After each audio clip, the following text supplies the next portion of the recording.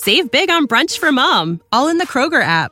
Get 16-ounce packs of flavorful Angus 90% lean ground sirloin for $4.99 each with a digital coupon. Then buy 2, get 2 free on 12 packs of delicious Coca-Cola, Pepsi, or 7-Up, all with your card.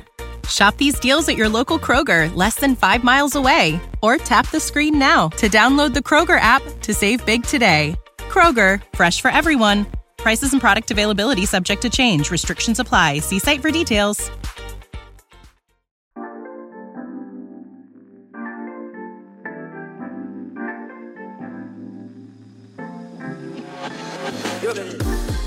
Welcome to Backstory Song. I'm your host, Doug Burke, and today we're here with Philip White. Philip White grew up in Alabama and moved to Nashville in 1992, determined to be a songwriter. He struggled to get his work recognized and recorded, and he poured that frustration into a song, I'm Moving On. The song was recorded in the late 90s by an unknown group for their first self-titled album, Rascal Flatts. It wasn't until a decade later in 2002, when it was released as a single, that Philip got his big break. The song became the 2003 Academy of Country Music Song of the Year.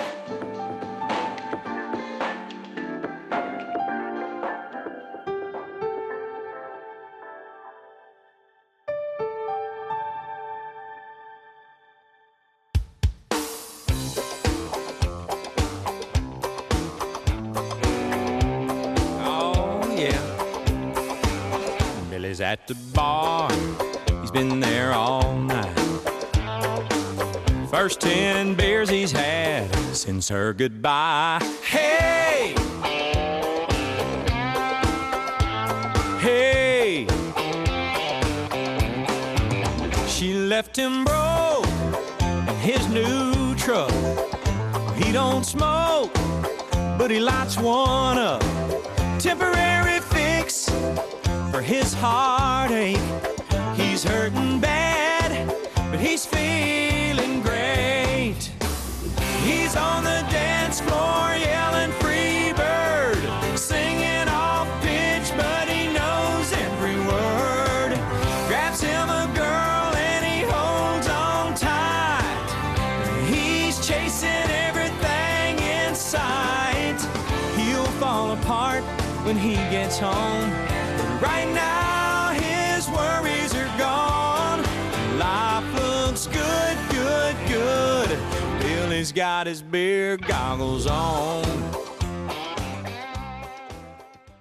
Can we talk about beer goggles? We can definitely talk about beer goggles. It's funny. I wrote it with a buddy of mine named Mike Mobley, and I was moving houses. I just bought a house, and I was redoing it. Anyway, Mikey, I called him up and I said, hey man, can you come help me hang sheetrock on this day? And so he shows up with a case of beer and a guitar, and we drank the case of beer and wrote this song. And then I hired somebody to do the sheetrock. But it was funny. We demoed it the next day, and I'm like, oh my gosh, this song's horrible. And then Neil McCoy heard it and loved it and put it out, and it became a huge hit.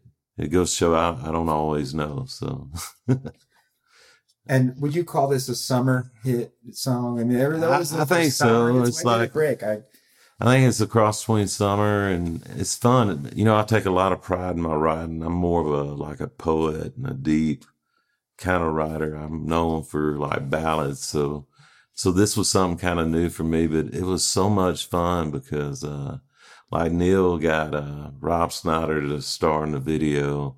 It was just a fun thing to go through because it's not my typical style of writing. So finishing a case of beers, you don't do that on every song? No, absolutely not. Maybe I need to, you know. Did you know you were going to write a song about beer goggles, wearing a guy who has beer goggles on? That was not an idea. We just started picking guitar and then... And drinking beer. And then we ended up, you know, I lost my first cousin. His name was Billy.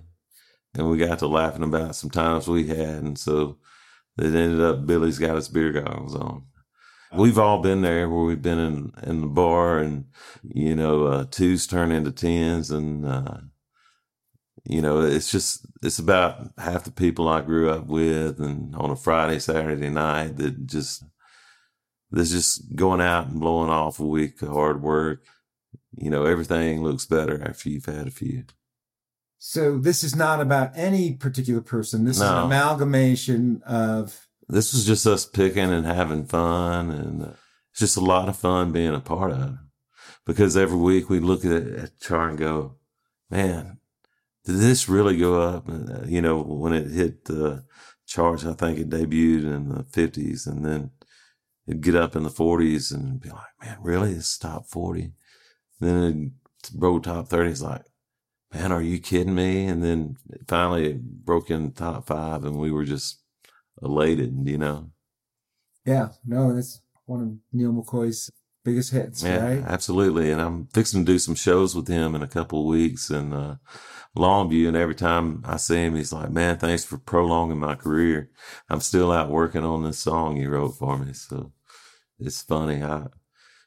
I'm very blessed and thankful that Mikey showed up with that guitar and case of beer. So you write the song. Right. You sleep it off. And then...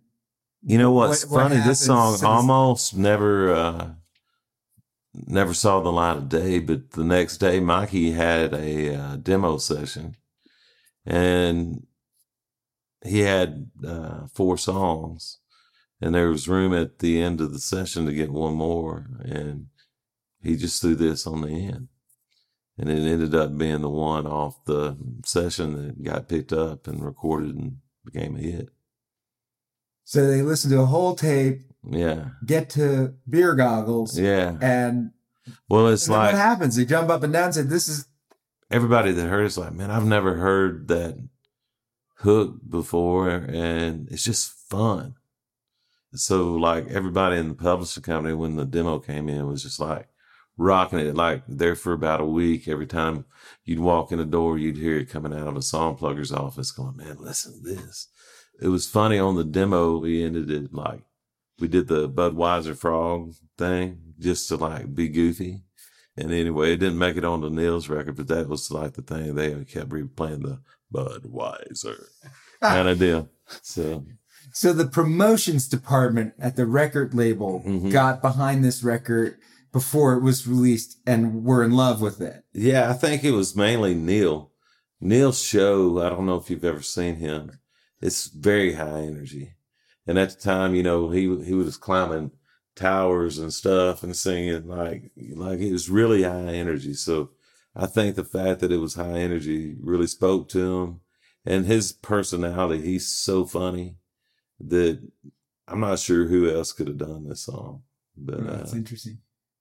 I don't know what else is there to say about it. It kind of speaks for itself. Absolutely. It is what it is. But it is one of your only sing-along anthems. Is that? Yeah. Yeah, I've written, some others like, Nobody But Me, but that's probably the biggest sing-along. Probably the funniest sing-along thing that I've got. So, is that today the one that the crowd participates in with more than others? Or there's many of them, I guess. Yeah, that one and Nobody But Me, and Survivor, the Reba theme song. I get a lot of people singing along with that. Does it matter if the crowd is sober or drunk? How well they respond to the song? Well, depends on if I'm sober and drunk, if I can get them in. But it's like, I think it depends on the audience, if they remember that era, if it was their era, they're all into it. You get a lot of times crowd that's never heard the song that goes, wow, this is great. This is fun. I got to go check this out. When you need mealtime inspiration, it's worth shopping Kroger, where you'll find over 30,000 mouth-watering choices that excite your inner foodie. And no matter what tasty choice you make, you'll enjoy our everyday low prices, plus extra ways to save, like digital coupons worth over $600 each week. You can also save up to $1 off per gallon at the pump with fuel points. More savings and more inspiring flavors make shopping Kroger worth it every time. Kroger, fresh for everyone. Fuel restrictions apply. Save big on brunch for mom, all in the Kroger app. Get 16-ounce packs of flavorful Angus 90% lean ground sirloin for $4.99 each with a digital coupon. Then buy 2, get 2 free on 12 packs of delicious Coca-Cola, Pepsi, or 7-Up, all with your card. Shop these deals at your local Kroger, less than 5 miles away. Or tap the screen now to download the Kroger app to save big today. Kroger, fresh for everyone. Prices and product availability subject to change. Restrictions apply. See site for details.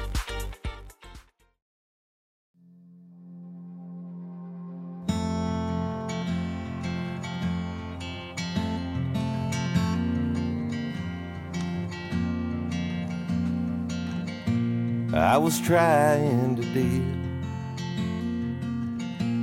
I was trying to cope.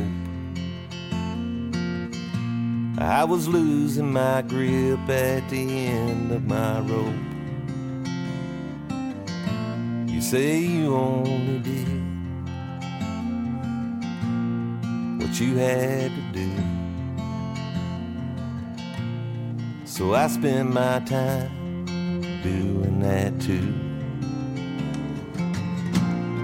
So I just stay drunk, I just stay stoned. I'd rather die young than to grow old alone. So just getting by. Yeah. When I was starting to record like this album, my producer and best friend, Paul Compton, he's like, man, you know, if you're going to do this record, you're going to have to be vulnerable. I wrote that song that day by myself, and it was just kind of about the hole that I was in and couldn't wait to get out of. You know, we recorded it. The amazing Savannah Conley, who's on Atlantic Records, she sang on it with me. Moving On, it's changed a lot of lives, and people that's heard this album and people that's kind of been where I've been, that's the one they all go to, and they're like, man, that song kills me. And it's almost too painful for me to hear. It was really painful for me to write, you know, because that's probably the most vulnerable that I've ever been as a writer. You know, to say, I live like a devil and I love like a whore. And a lot of people ask me, they're like, well, what does that mean? And it just means that I didn't feel anything. That line, love like a whore, it just means that I didn't feel anything for anybody. So it's like just a time in my life that I'm not proud of, but I think it's our job as writers to not only write about the stuff that, you know, that's easy to write about falling in love, about doing this. It's also to write about those times in our lives when we're down at the bottom and we're down at the lowest depths that we can get to, because there's other people there.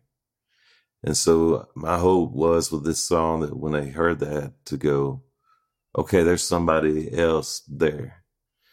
And so anybody that follows me, that's my fans, they know it's a happy ending. You know, that was just a phase in my life where I was just getting by. So that's why I'm really proud of that song.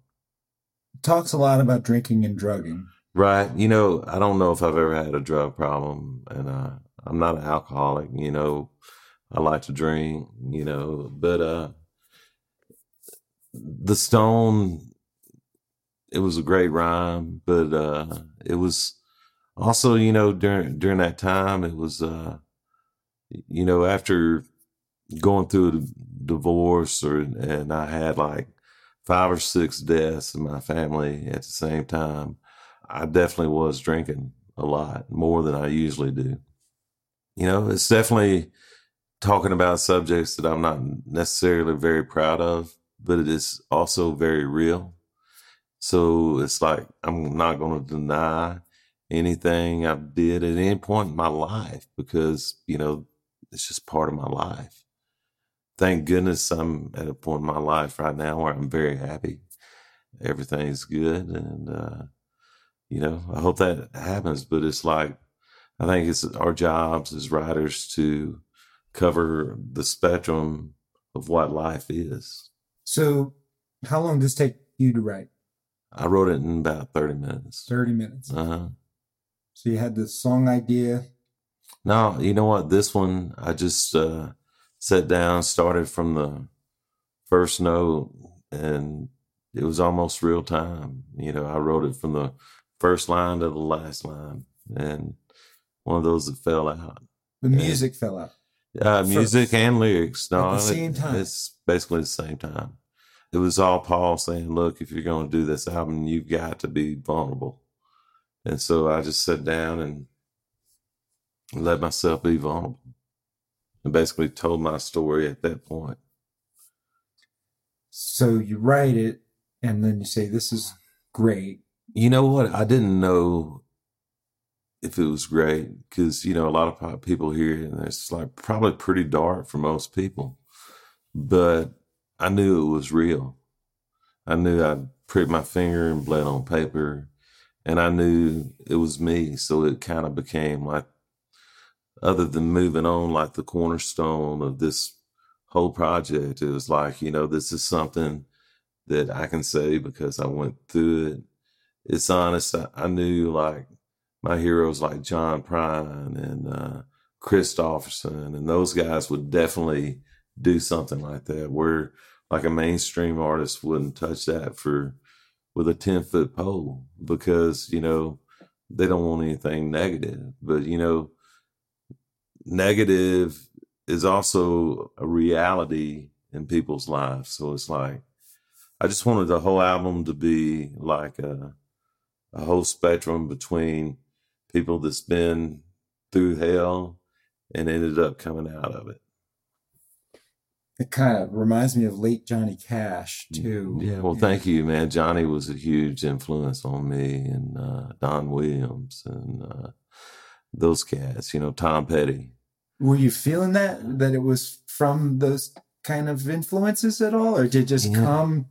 You know what? I think everything I do is a direct reflection of Tom Petty and Don Williams and Johnny Cash and Chris and John Prine and those cats, because I grew up listening to them, you know, like Bob Dylan. Those guys, they were all such huge influences. So I think everything I do and everything I love is a direct reflection of the music they made. So who did you bring in the studio with you on this? That was just me playing guitar and my producer, Paul Compton, and an amazing guitar player named John Conley, who played the electric guitar. And then I asked Savannah Conley. She's been out touring with Brandy Carlisle and Brent Cobb, and she's just an amazing singer. And I've known her since she was a little girl. And I was like, hey, will you sing with me on this? And she politely agreed to do it. And so, you know, I was really proud of it. It's not what I would call super radio friendly. Yeah, I would say it's not radio friendly at all. But in the modern era, yeah, do you think there's a place for, you know what, people I to think find it's this kind of song? I hope there is. You know, I knew when I wrote that wasn't going to be a radio hit. I was doing a show down in St. Augustine, Florida last year, and one of my fellow songwriters that I'd known for a year, he came up to me and he said, man, I just went through rehab because of your song. If it did nothing else but that, then it's worth it, you know. But I've had several that get my album that's their favorite thing, you know, that listen to it. It's like, I can't stop crying, you know, because that's something that I went through or it's something that I'm going through now. But then they hear songs like Alabama Clay and, you know, I didn't make this album for radio. I made it for me and my fans. So it's like, if it never gets played on radio, then I'm still proud of it. It is a rock bottom feeling in the song. Yeah, it's about being on rock bottom. And I didn't hide from that. I let myself be vulnerable. But, you know, it's funny, when the minute I got through writing that song, it was a healing in finishing that song that every day got a little better from that point on, because I think I hadn't got it out until I wrote that song. It gave you closure. Yeah.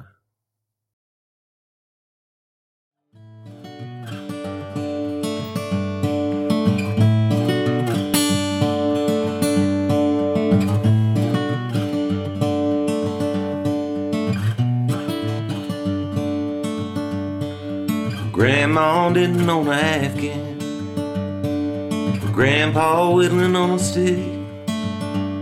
They say he walked her home from school one day, and they've been together since.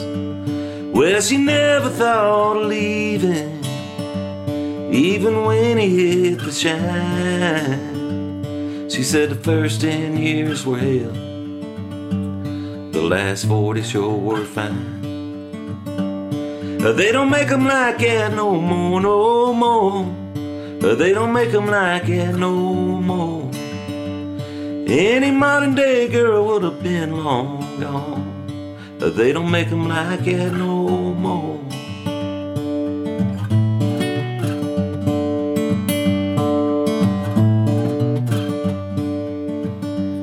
The good Lord called Grandma home in the fall of '99, and I remember Grandpa saying, I hope I'm not far behind. Well, we tried to cheer him up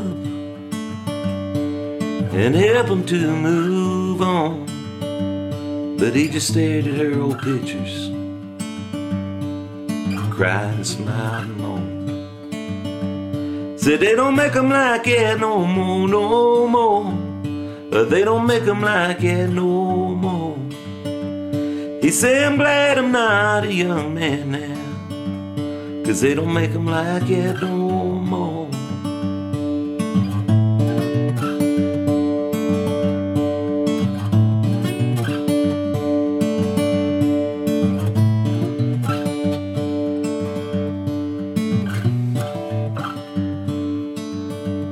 Last week we buried Grandpa, and I cried and cried and cried, 'cause I'll only know a man like him maybe once in all my life. Like a lightning bolt it hit me, so I pulled out my cell phone and I called a band engraver to come write this on their stone. They don't make them like that no more, no more. They don't make them like that no more. They don't make them like that no more, no more. They don't make them like that no more. They don't make them like that no more.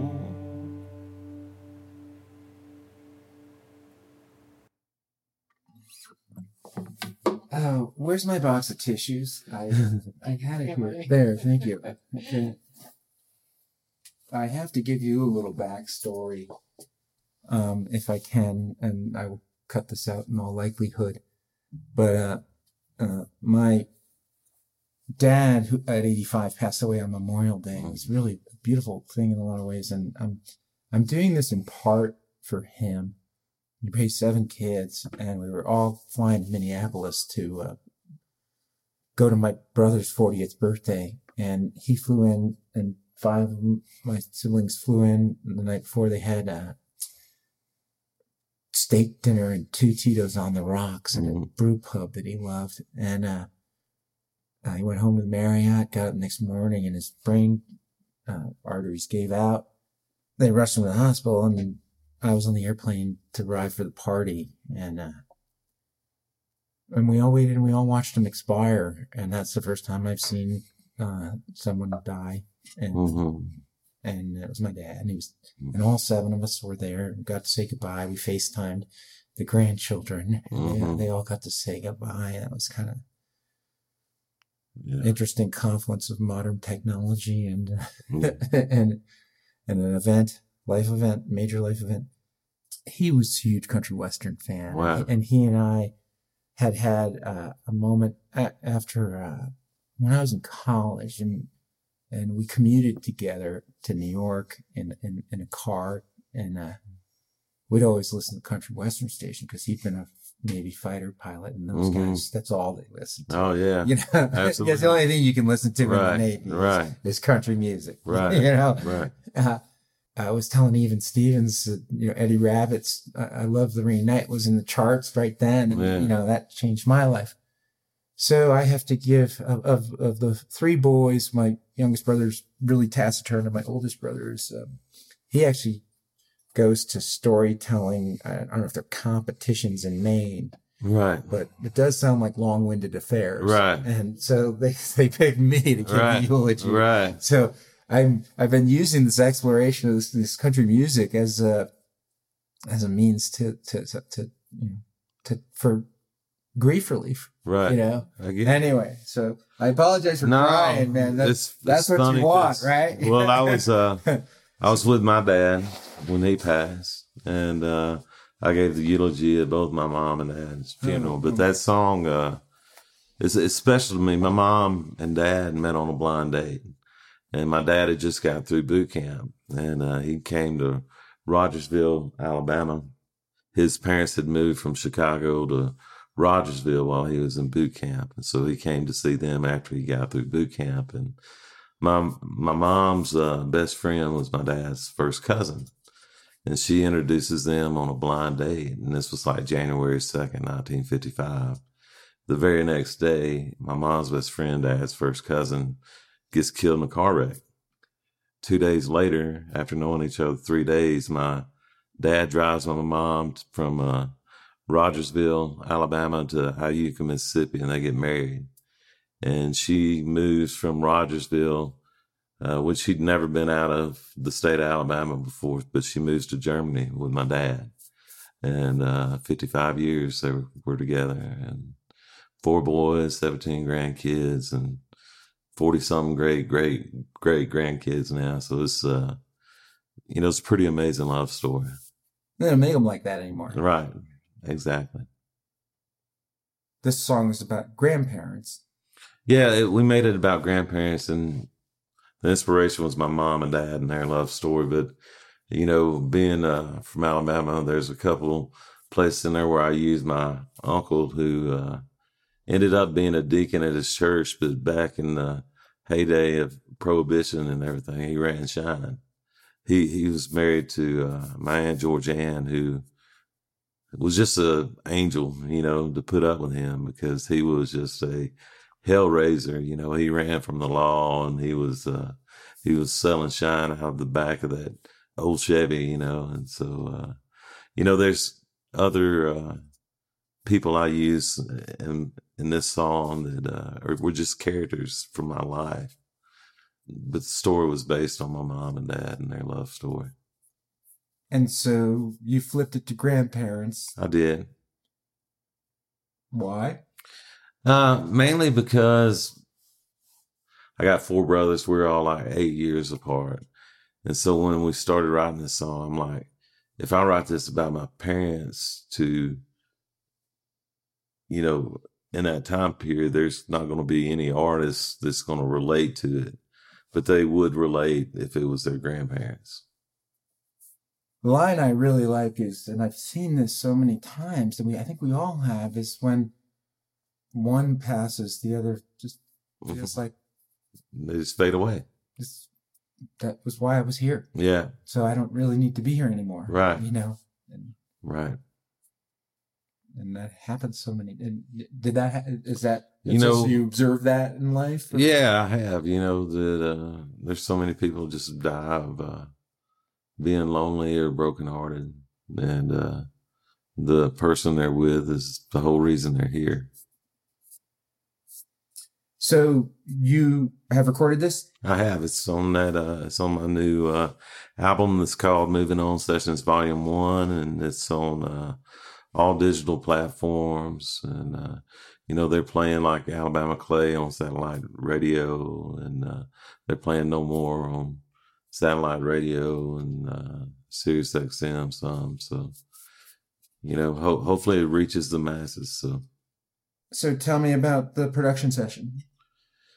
We made that, me and a couple buddies, Bart Bush and Paul Compton. We've all been buddies since college and have all went on to be pretty successful in the music business. So when I decided to do this, I called them up. I'd been in Nashville like 27 years, and I was like, man, I really want to go back to muscle shoals, because that is kind of the core of my music. My mentors are a guy named Spinner Oldham and another guy named Donnie Fritz, who just passed away this past couple of weeks. And I just wanted to go back down to muscle shoals and make this album. And so that's what we did. So that's going back home. Yeah. Truly, to Muscle Shoals. I've never been there. It's pretty What's magic. it like?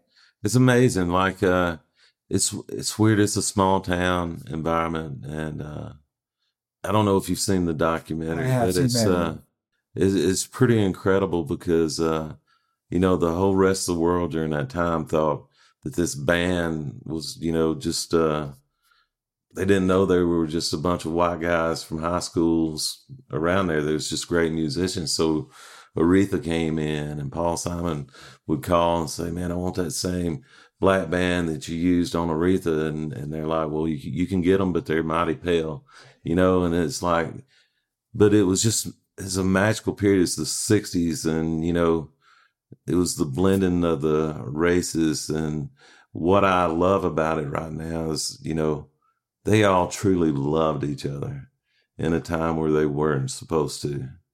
And they were making music together in a time they weren't supposed to. So there's something about that you don't get in any other recording capital or recording town like Nashville or New York or even Detroit, or Memphis or LA. It was deep South, and it was segregated. And, those guys that were part of that were making more than music, and they were changing more than they thought. So they don't make them like that anymore? They still make them like that. You know what? It's kind of booming again down there. And, I spend half my time in Nashville and half my time in Muscle Shoals. And I've been loving working down there again, because, there's still that great love for the music makers that come out of that area. And there's this great respect that I don't think you get anywhere else. Is there anything quirky about the Muscle Shoals recording studios? You know what? No, there's some that hadn't changed a lot, but most of them, and there's some great records being made down there. Right now, you got like Jason Isbell and St. Paul and the Broken Bones and Alabama Shakes. And there's some really cool things going on down there. And it's, I think the people that's left, we've lost several of the guys now. Barry Beckett was a mentor of mine. He passed away several years ago. And Jimmy Johnson, who is the founder of the Swampers, just passed away last week. His funeral was Monday, and I went. So I think there's a passion among the handful of the guys that has been successful in the music business that want to keep that alive. So when you're recording a song like They Don't Make Them Like That Anymore, right, in a place like that, right, it's like you're on hallowed ground, or exactly. You have a torch to carry. Absolutely. What's the feeling? You know what? I think musicians that are in the room. I think there's just a passion to make more magic there, because there's something magic in that, around that river, or in that place that is the soundtrack of all our lives. Was made in that little Alabama town. And so, who did you pick to go into that studio with you? It was me and my buddies, who both from North Alabama. A guy named Billy Lawson, Spinner Oldham, who was my mentor, who's in the Rock and Roll Hall of Fame now. guys like Will McFarlane, James LeBlanc, and so it's pretty magical Pretty time. big Yeah. names in there. Yeah. All right, great. Anything else on this one? No, thank you.